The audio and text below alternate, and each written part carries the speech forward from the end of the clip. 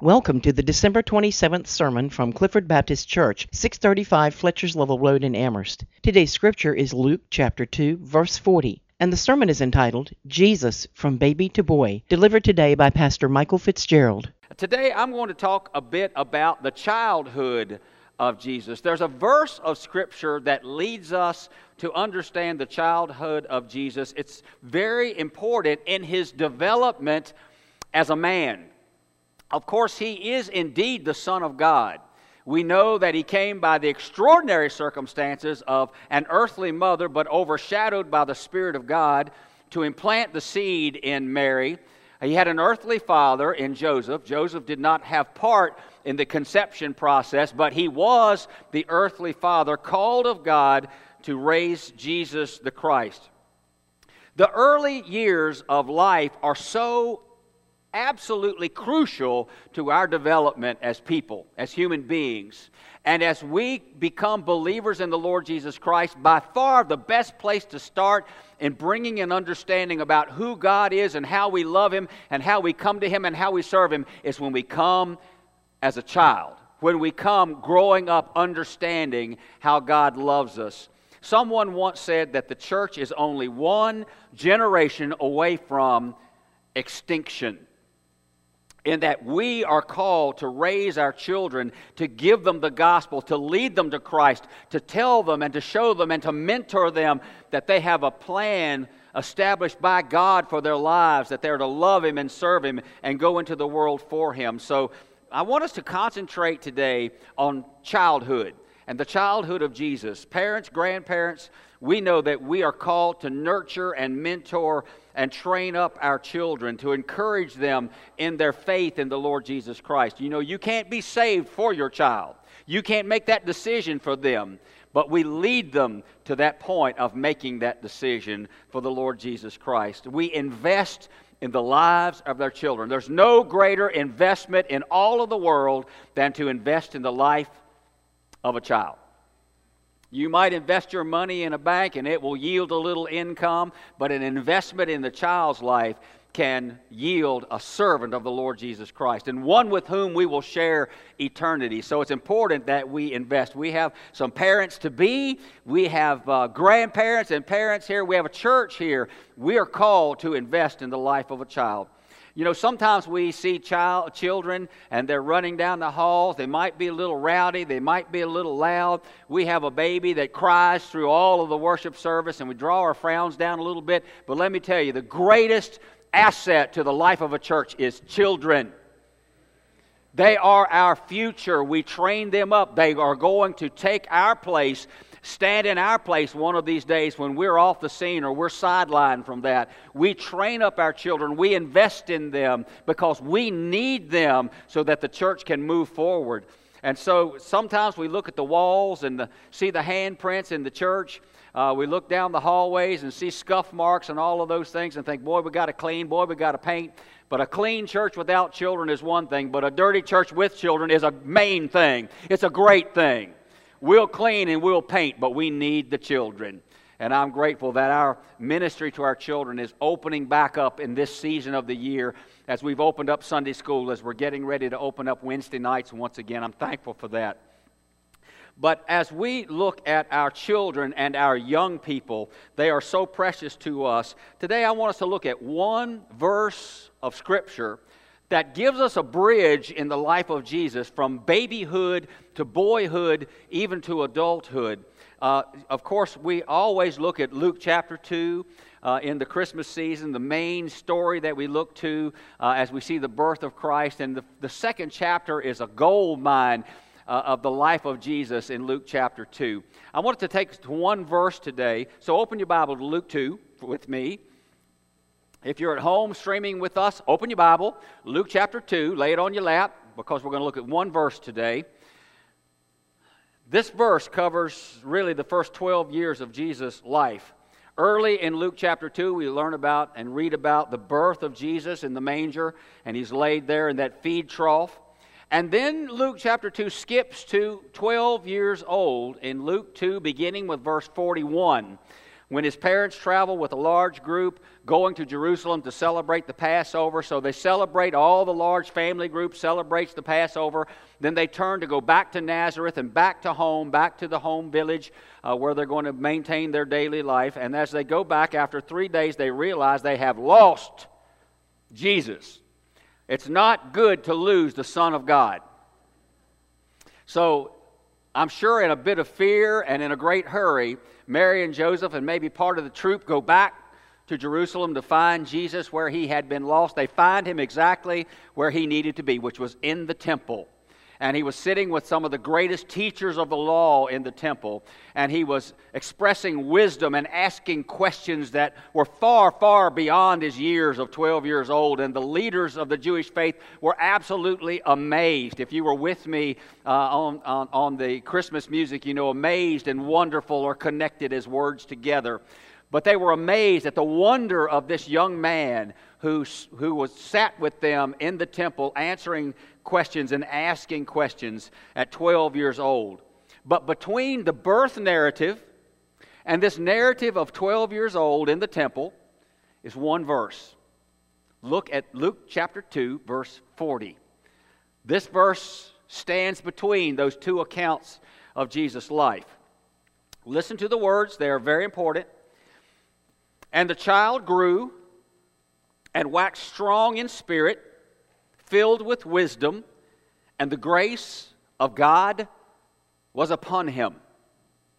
So that one verse then is a bridge between birth in Bethlehem and 12 years old in the temple.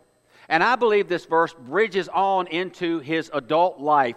What he grew up with, what he learned as he grew, he carried into his adult life and even on into his adult ministry. There's very, very little information on Jesus between his birth and the beginning of his earthly ministry when he was 30 years old. We have the account of 12 years old in the temple in Luke chapter 2. But this one little verse kind of spans the life of Christ and how he was born and how he grew that brought him to the ministry that God had given to his Son, which ultimately led to the cross and to the empty tomb.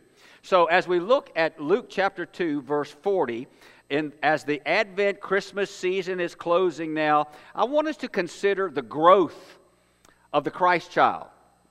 What he learned that brought him on into life as the very Son of God.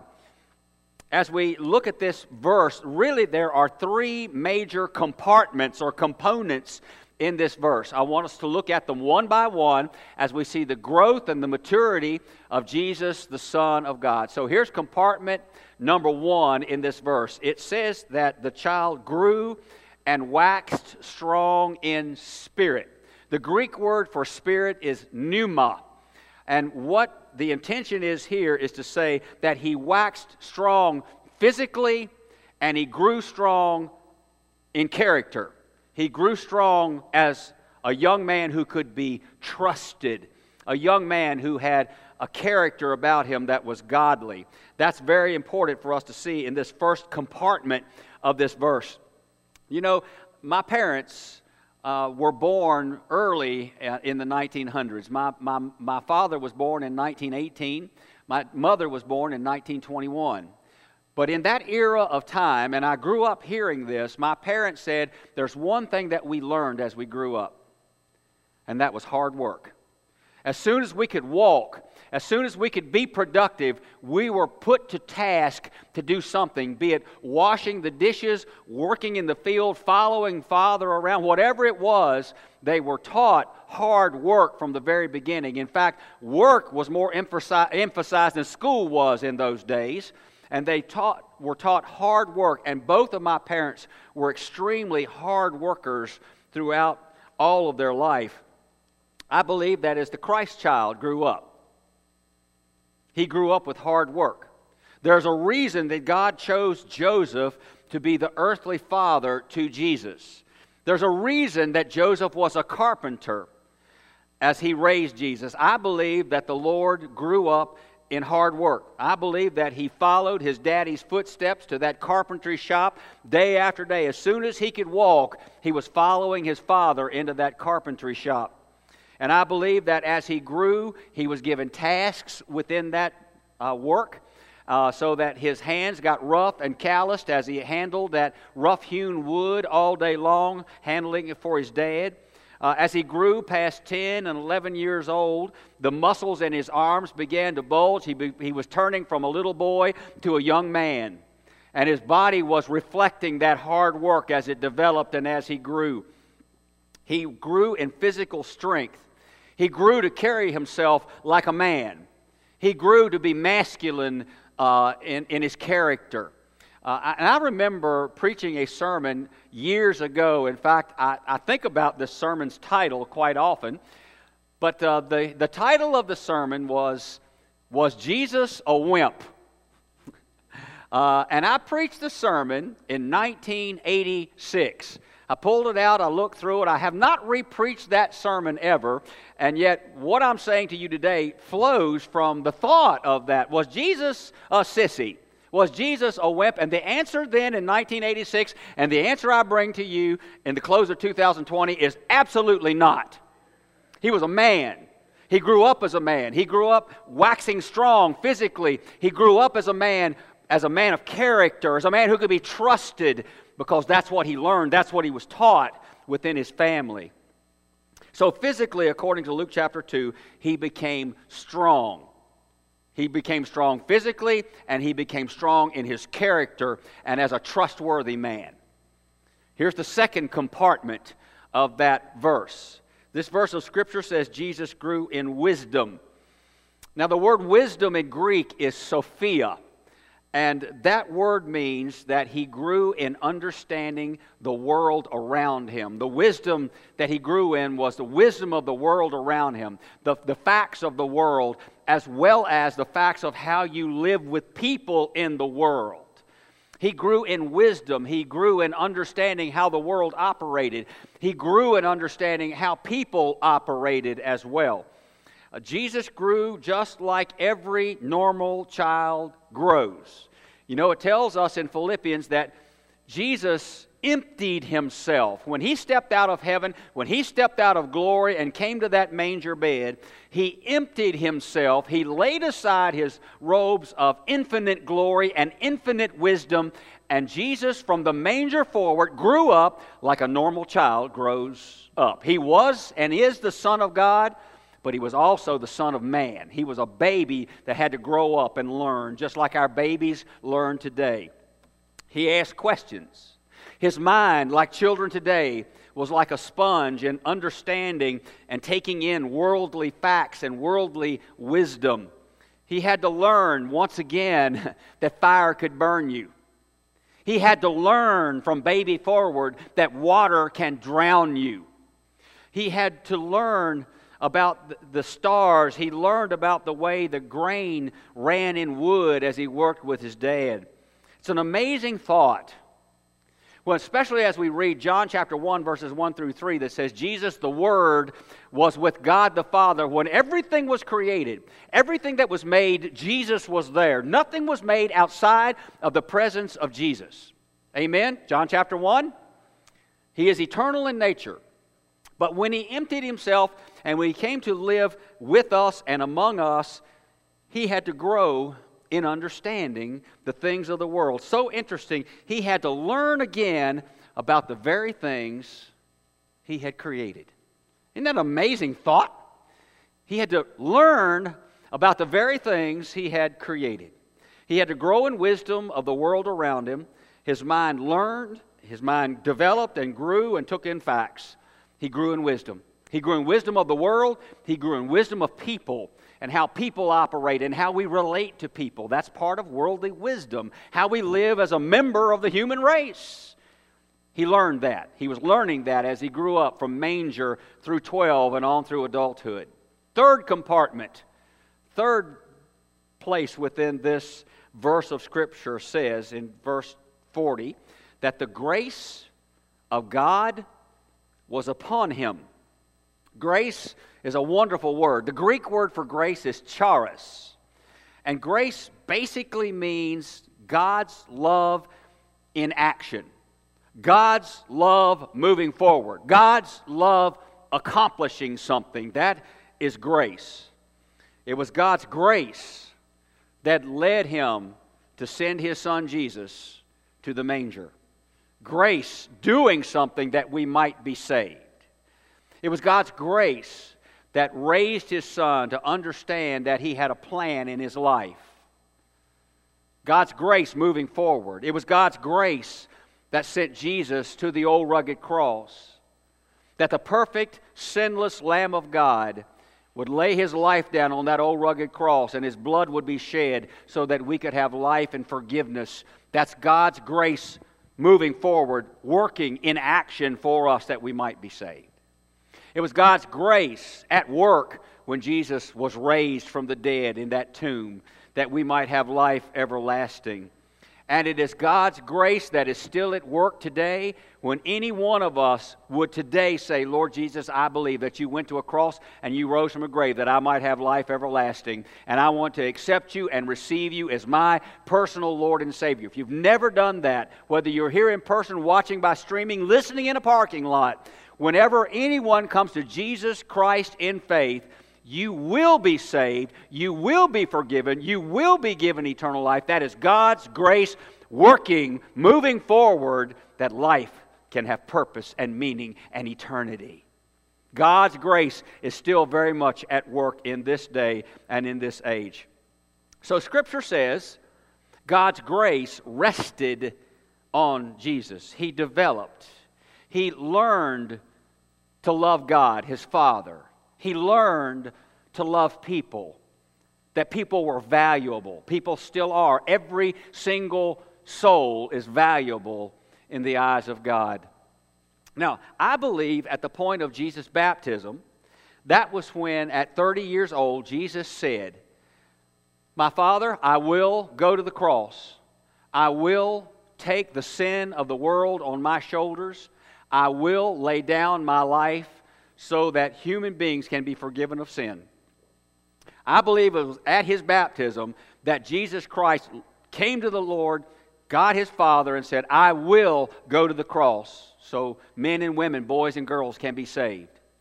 And of course that prompted God's reply, this is my Son in whom I'm well pleased. I believe God's pleasure was in the fact that his Son was following exactly what God had laid out for him to do. So, at 30 years old, we see Jesus undertaking his ministry, being baptized and following God's plan for his life. He wasn't baptized as a sinner. He was baptized as the Son of God to follow God's plan. And that plan included the cross. But in these first 12 years of his life, Jesus learned this. Jesus had to learn this before he could make that commitment to God the Father. He had to first learn, my God loves me. And he had to first learn, my God has a plan for me. And the good news, ladies and gentlemen, is this. God loves every one of us. God loves you if you're streaming. God loves you if you're here in person. God loves you no matter who you are, where you're from. God loves you. But also, secondly, for every single person, God has a plan for our life. It's true for Jesus, true for Jeremiah, as we see it as the prophecy of Jeremiah opens, and it's true for you and me. God has a plan for our life. But that plan cannot be enacted, cannot be begun until Jesus is our Savior. You can't live for Him until you first know Him in a personal relationship. So, God has a plan for our life. God had a plan for His Son's life. And Jesus had to grow up understanding that. Before he could ever commit his life to the cross, he had to first understand how much his Father loved him and had a plan for him. And we see that process happening in Luke chapter 2, verse 40. He grew spiritually in the grace and in the understanding of God the Father. So in this one verse, I want you to see this one little verse is a crucial link, a crucial bridge for us to understand the life of Christ. So you need to underline Luke chapter 2, verse 40. It's a very important verse. And in this one verse, we see this. At least I see this. Jesus had a very healthy childhood. And Jesus, appointed by God, grew up in a family that had a very healthy view of who God is. And they raised Jesus in that mindset and in that pathway and in those footprints that God loves you, has a plan for you. We see that beginning as they bring Jesus to the temple on his 40th day of life and dedicate him to God the Father. I believe that God handpicked Joseph and Mary because that would be a healthy family in which Jesus, his son, would grow up in. God still wants healthy families, ladies and gentlemen. God still wants families who are dedicated to raising our children and our grandchildren in the pathway that God has led and laid for us. I believe that Jesus' mom and daddy tied into his growth in a tremendous way. I believe they're key figures in Jesus' life as we see Luke chapter 2 unfold. Well, I hope you know it's pretty obvious where I'm going with this. Mothers, fathers, grandparents, people of the church, we have a tremendous commission by God that we're to raise our children in His love, in His care, helping them understand that He has a plan for their life. We need to support and facilitate the growth of our children. We need to facilitate the spiritual understanding of our children. You know, I feel so sorry. There are so many in our country, in our world, this very day, who are not raising their children under the grace of God. How sad that is. And people are being turned out onto the streets as adults, not knowing that God has a plan for their life because their family shorted them in that. How sad that is.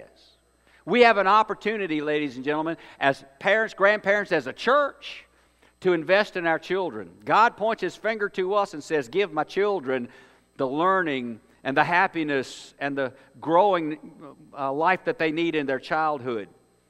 He tells us, help our young people, help our teenagers come to terms with living in this complicated world.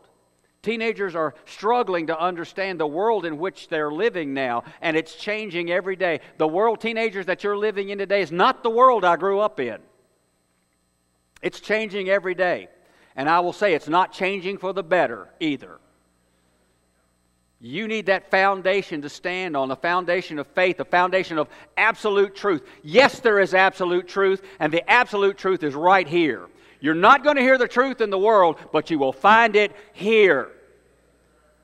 We need to teach our children and our young people where the anchor of life is, where the foundation of life is. They need to know it, and they need to know it young so they can stand on it in truth. God says, parents, grandparents, church, we are the key element of healthy, godly children and young people. Luke chapter 2, verse 40 says, the grace of God rested on Jesus. And through personal experience, now heading into 39 years of ministry, I can tell you this. I truly see, and I've seen the evidence of it for years, that the grace of God in a special way rests on a child. Their mind is like that sponge, and they are voracious to know about the love of God in their lives and the truth of God in their lives. It's an established fact. You can look it up anywhere. Most Christians, most believers come to the Lord Jesus Christ when they are children. And actually, the incidence of people becoming believers through the process of age gets smaller and smaller as time goes. Now, if you're an 80-year-old today and you've never come to Jesus Christ as Lord and Savior, you can come to Him today and be just as saved as an 8-year-old. If you need Him, He's waiting for you. He's waited for 80 years. He's waiting for you to come. But most people get saved, most people entrust their life to Jesus when they are children. And I believe the grace of God, just as it rested on Jesus as a 12-year-old, rests on a child. And we have to take that window of opportunity and train them and teach them and show them the love of Jesus Christ. We need to mentor to them who Jesus is in their life. So parents, grandparents, here's my challenge, my invitation to you and to me today. First of all, and I see these three compartments as growing in importance. Number one, we will provide for our children. We'll provide houses, we'll provide heat, we'll provide cooling, we'll provide food, shelter, clothing, whatever they need. We'll provide those physical things. That's the first thing we provide. The second thing we need to provide is that we're going to feed their worldly minds. We're going to help them understand the world that they're living in right now. We'll answer their questions when they're little people about why is grass green? Why do trees grow as they do? Why do cows give milk? What's a solar system? What's 2 plus 2? We'll answer all of those questions as our mind takes in the information from babyhood on through their life as they learn the wisdom of the world. And then we get them to the harder places, like, why is living together wrong? We need to explain that to our children and our young people.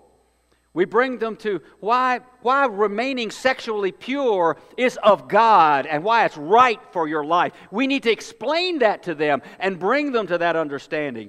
We need to help them understand that healthy lives, healthy bodies, being godly with who we are as we live is so important as we grow.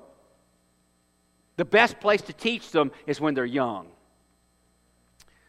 So, we teach them the world's wisdom. The wisdom of the facts around us, the world around us, the people around us, and how we conduct our lives as we relate to people. But then the third compartment really is the most important compartment of this. Will we help our children love God?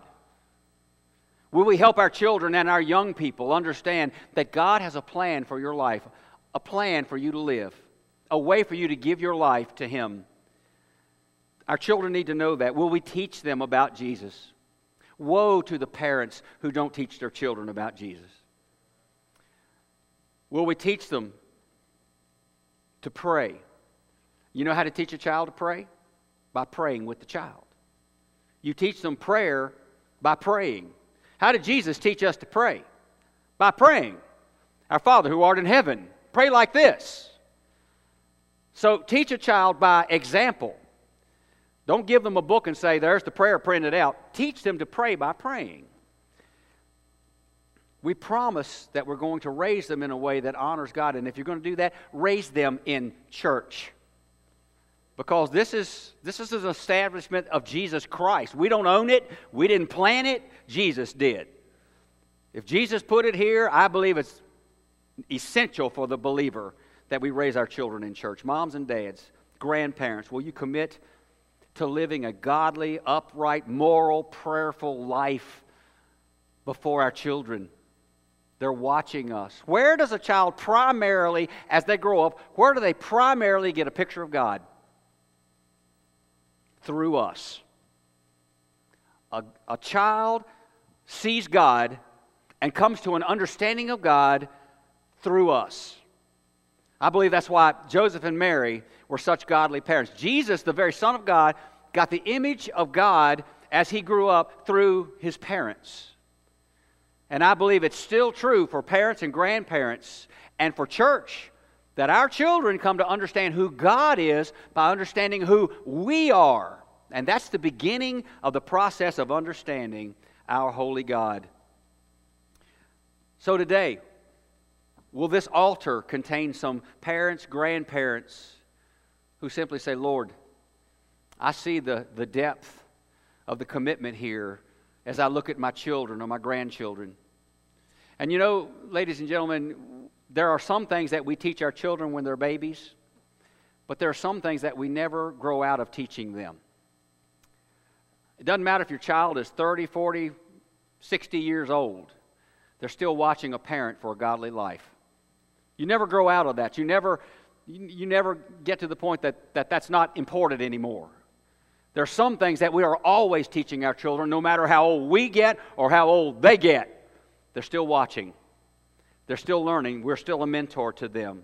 How many parents today, coming to this altar, coming to the altar of your heart, however you choose to do it, will say, Lord, help me in my commitment to show my children and my grandchildren Jesus Christ. As they watch me, may my life lead them to you. It's our most important task of life. You know, it's a great truth in Proverbs 22, verse 6. Train up a child in the way he should go, and when he is old, he will not depart from it. That's one of the most requested verses of my ministry. People who will refer to that verse or say, where is that verse, or can you locate that verse? Just write it in your Bible, Proverbs chapter 22. To train up a child, in the context of the Hebrew language, to train up a child means be a picture to your child. Show your child the love of God. So that means you can't say to your children and your grandchildren, do as I say and not as I do. If you want to teach them a life that is free of alcohol, there cannot be beer in your refrigerator. If you want to teach your child a life of clean language, then your language needs to be clean, even when you're frustrated. If you want your child to be a minister to others, then you be a minister to others and let your child see you in ministry. It's a natural pathway to them being a minister to others as well. So parents, grandparents, will you live the faith before your children, grandchildren? I believe that's our holy charge today. Tell God that, yes, Lord, I will take that as your commandment to me. However old the children or grandchildren are, you will continue to be a mentor of Christ to them. Single parents, I know we have some. The world is full of single parents.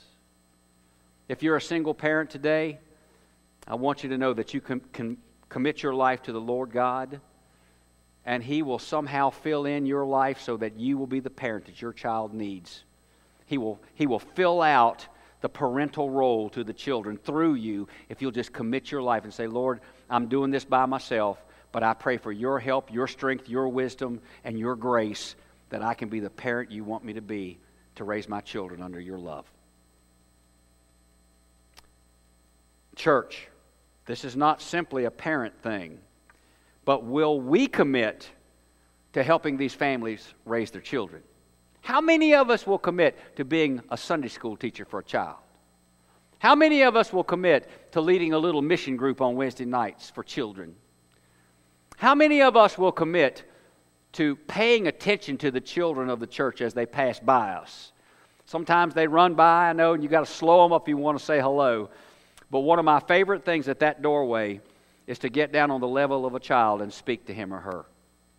Stop long enough to say hello to a child, to speak to a child, to mentor a child. It's amazing what just a few words from you will do to touch that child's life. I can remember back to my childhood the people who took time for me. Can't you? Take time for a child. They will never forget it. I know that by personal example. Pray for God's grace to rest on our church as we train up the next generation, so that we will have a church of soul winners as our generation passes on. Today, if we will make that commitment, God is going to bless it, and His grace will rest on us. His grace will rest on your family, and His grace will rest on your children and grandchildren.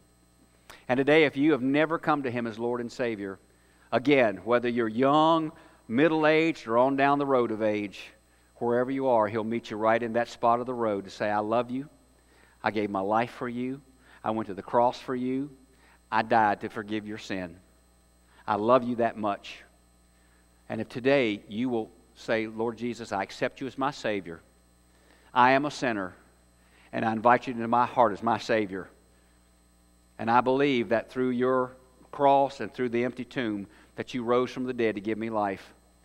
God's grace will rest on you forever. If you need Him, don't turn Him away. If you're streaming today and you need Him, you don't have to be in a church building to say yes to Jesus. Wherever you are right now, if you'll just pray this prayer, the Lord Jesus will accept you as a child. So as we close this service, I want us to pray together, and let's pray for God's grace and blessing in this fellowship and wherever people are connected with us, that His grace will rest on us. Let's pray together. Our Father, our God, in these moments, this one little verse, Lord, has spoken to me this week. It's the bridge to understand really the entirety of Jesus' life. He had a good beginning. A mama and daddy who dedicated Him to the Lord. First thing, when he was just a month and 10 days old, they had him at the temple dedicating his life to God. And I believe that they raised him with character and with strength and with wisdom. and with the understanding that God had a plan for his life. Father God, today we are blessed with the asset of children, the gift of these young lives and young people, teenagers. Thank you for that great gift, Lord. And we love them. And you love them so much, Father. We pray today that you will bless us as families and homes and moms and dads and grandparents, that we will mentor our children and grandchildren through the years, Lord. And even when they're grown and gone and when we're getting on down the road of age, Lord, we never lose that mentorship. They're always watching us. Help our footsteps always to lead them to Jesus. I pray your grace to rest on these homes here, the homes represented in those who are streaming. Your grace to rest on this church, that we raise up soul winners and leaders of the faith as the years go on. And today, Father, I pray that you will bless that one man, woman, boy, or girl who simply needs to say, Lord Jesus, I do sin, and I need to be forgiven. And I believe the one way to forgiveness is through Jesus Christ, who went to the cross and rose from the grave, that I might be forgiven and that I might have eternal life. Lord Jesus, I open my heart to you. I give you the throne. I ask you, Father, to be my Savior. If one person today will make that commitment here in person, they can come and personally say that, Lord, to take a pastor by the hand, and we will pray with them. Be glad to meet with them further if they need it. If that person is streaming today, Father, wherever they meet you, you'll meet them right there at that spot. I pray, Father, that your grace will rest on someone today who's never been saved. But this is their moment, this is their day, and they're inviting you in. Church, home, whatever the need, Lord, bless us. But for that one who needs Christ, maybe they can say this very simple prayer with me. Dear Lord, I know I'm a sinner. I know I need to be forgiven. And I thank you, you love me so much that Jesus laid aside robes of glory, came to a manger, lived a perfect life as the Lamb of God, so that when he went to the cross, he went with no sin, but he took mine there. And he died in my place that I might be forgiven. He rose from the grave that I might have life. And so today, Lord, I ask you to be my Savior, and I open my heart to you. Thank you for loving me so much. In Jesus' name. Bless us in these precious moments, Lord, we pray. Families, children, church, those who come to you as Savior, we ask that your grace rest on us. In Jesus' name, amen. Clifford Baptist Church invites you to join us for worship every Sunday morning at 11 a.m. For more information about our church, please call our church office at 434-946-0555.